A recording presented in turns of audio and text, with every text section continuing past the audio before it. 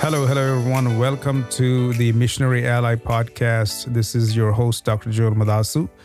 Thank you for taking time and listening to the podcast. Today, we're going to talk about something that God has laid in my heart. And we recently celebrated Easter. And before that, we observed the Holy Week, which is very important. So within that Holy Week, we learned that Jesus entered into Jerusalem. And even before going into Jerusalem, Jesus actually told something really amazing and fascinating facts to his disciples. So according to Matthew chapter 20 and verses 17 and following, we learned that Jesus told his disciples that he's going to Jerusalem and there are certain things that are going to happen, right? According to 20:17 to 19, the text says, while going up to Jerusalem, Jesus took the 12 disciples aside privately and said to them on the way, "See, we are going up to Jerusalem." Now, whenever Jesus wants to go to Jerusalem, that sort of scares the disciples. At least from the second half of the Gospel of Matthew, we see that Jesus was more and more going towards Jerusalem because he set his journey towards Jerusalem, and we know why Jesus was going to Jerusalem, to give himself up for the sake of this world, right? So that actually scared the disciples. And every time Jesus brings this Jerusalem part in his speech or in his dialogue with them, they would be alarmed. So here Jesus is actually telling them that they are going to Jerusalem. He is going to Jerusalem. So while going up to Jerusalem, Jesus took the 12 disciples aside privately and said to them on the way, "See, we are going up to Jerusalem. The Son of Man will be handed over to the chief priests and scribes, and they will condemn him to death." Jesus was giving a clear picture of what is going to happen from that standpoint.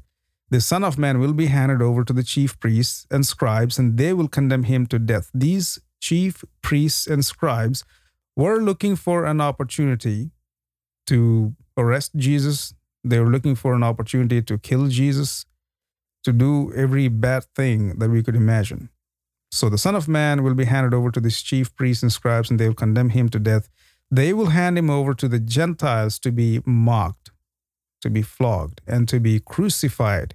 And on the third day, he will be raised. So this is the information Jesus shared with his disciples before getting into Jerusalem. And we know from Matthew chapter 21 that Jesus entered into Jerusalem, and we learn that the people were really happy. There were people in front of him, behind him, and they were singing basically a song, right?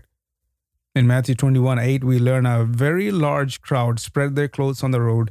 Others were cutting branches from the trees and spreading them on the road. So what are these crowds saying? The crowds who went ahead of him and those who followed him shouted, "Hosanna to the Son of David. Blessed is he who comes in the name of the Lord. Hosanna in the highest heaven." This was a joyful occasion that Jesus was entering, and these people were shouting, "Hosanna to the Son of David." The title, the Son of David, is very important. It's a cultural concept and a title to Jesus, which means that Jesus, the Messiah, would be a descendant of King David. So these people were, at least based on the text, they were aware of who Jesus was, right?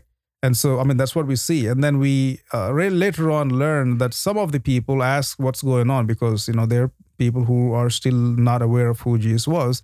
And so somebody within the crowd responded saying, "This is the prophet from Nazareth." So Jesus here entered into the city of Jerusalem, into his city, the city of God. Jerusalem is the city of God. He entered into his city, and people were rejoicing. They were celebrating. They were also there to celebrate the Passover festival. And so the important point is that Jesus was in the city as he told his disciples.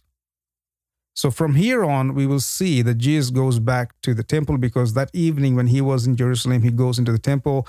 He surveys everything. He sees everything that's going on there. He comes back the following day to the temple and turn the tables over, and then he'll start preaching or teaching them. In a sense, he would be, helping them in a sense to recall what his temple should be, or give them some understanding of what his temple is supposed to be. These people made the temple of the Lord into house of thieves or den of thieves instead of it being the house of prayer. So Jesus was not happy. He was upset. And then the next day, these people questioned Jesus' authority. Based on what authority do you do these things and so forth? So there's problems that are coming up step by step. But we learn the most fascinating thing is that Jesus Christ entered into Jerusalem for a purpose. And he told that to the disciples already, that he's to die. So on that Friday, we learned that Jesus was crucified. He was crucified. He died for the sake of this world. He died for the sake of the sinners. He provided redemption. Without the death of Jesus Christ on the cross, there would not be redemption. And the whole thing did not end by the death of Jesus Christ. We know that. Obviously, Jesus, as he told the disciples, he was raised up again from the dead. Praise be to God. What God laid in my heart is that this is such an important passage. If we only come to this passage once a year and then study this part of the text once a year and just preach on a Good Friday or preach on Easter, I think we're getting the point wrong, because this is the most important passage. This is sort of, for me, in my understanding, this is the redemptive week. Christ has done so many things, and he provided on that Friday on the cross redemption for the whole world. This is the redemption week. So my thought is that this should motivate us to do so much more for the Lord than what we are doing. This should motivate us, that is the death, burial, and resurrection of Jesus Christ should motivate us to boldly proclaim the gospel, because there is hope in Jesus and in Jesus alone. There is no hope anywhere else. Hope, true hope, is only found in the Lord Jesus Christ. His resurrection is very important. Without resurrection, there is no Christianity, really. For Christianity, resurrection is the foundation. And if there's no resurrection, there's no Christianity. We know that there are already almost thousands and thousands of arguments about resurrection, and there are people who believe it, there are people who doesn't believe it. But the facts are there. We know the scripture tells us that Jesus raised again from the dead. This is an amazing, amazing, and very important fact. Christianity depends upon the resurrection of Jesus Christ. So what Jesus did should motivate us as missionaries to even do more than what we are doing, because that is what we are called for, to share the gospel of Jesus Christ, to share the death, burial, resurrection of Jesus Christ, to share that there is life in Jesus, because Jesus said, I am the life. He said, I am the way, I am the truth.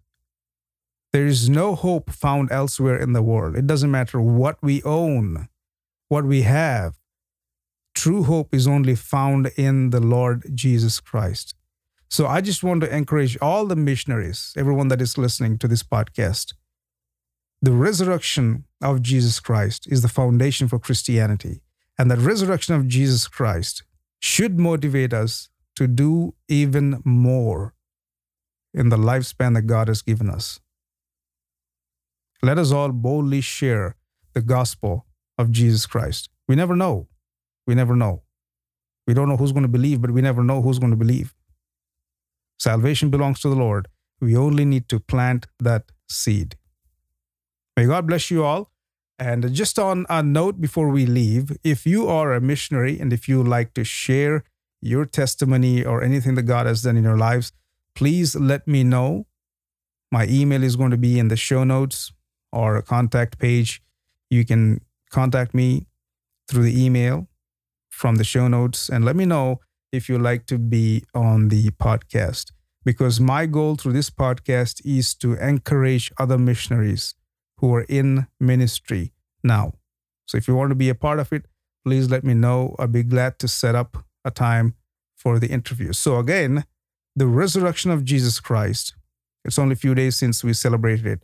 It should motivate us to do even more, because Christ, the Creator, has died to give us salvation, to give us eternal life, something that we cannot purchase. It just cannot be purchased. A free gift that Christ has given, but he's been through so much suffering and pain for him to give that gift to us. And also interesting facts is that every word that he spoke from the cross is a fulfillment of the scripture. Every single thing. So Christ told his disciples that he is going to Jerusalem and he'll be given up to these Gentile people. He'll be given up to the scribes and the priests, and they will condemn him to death, and they will hand him over to Gentiles to be mocked and flogged and crucified. But then he said on the third day he will be raised, and he raised up again from the dead.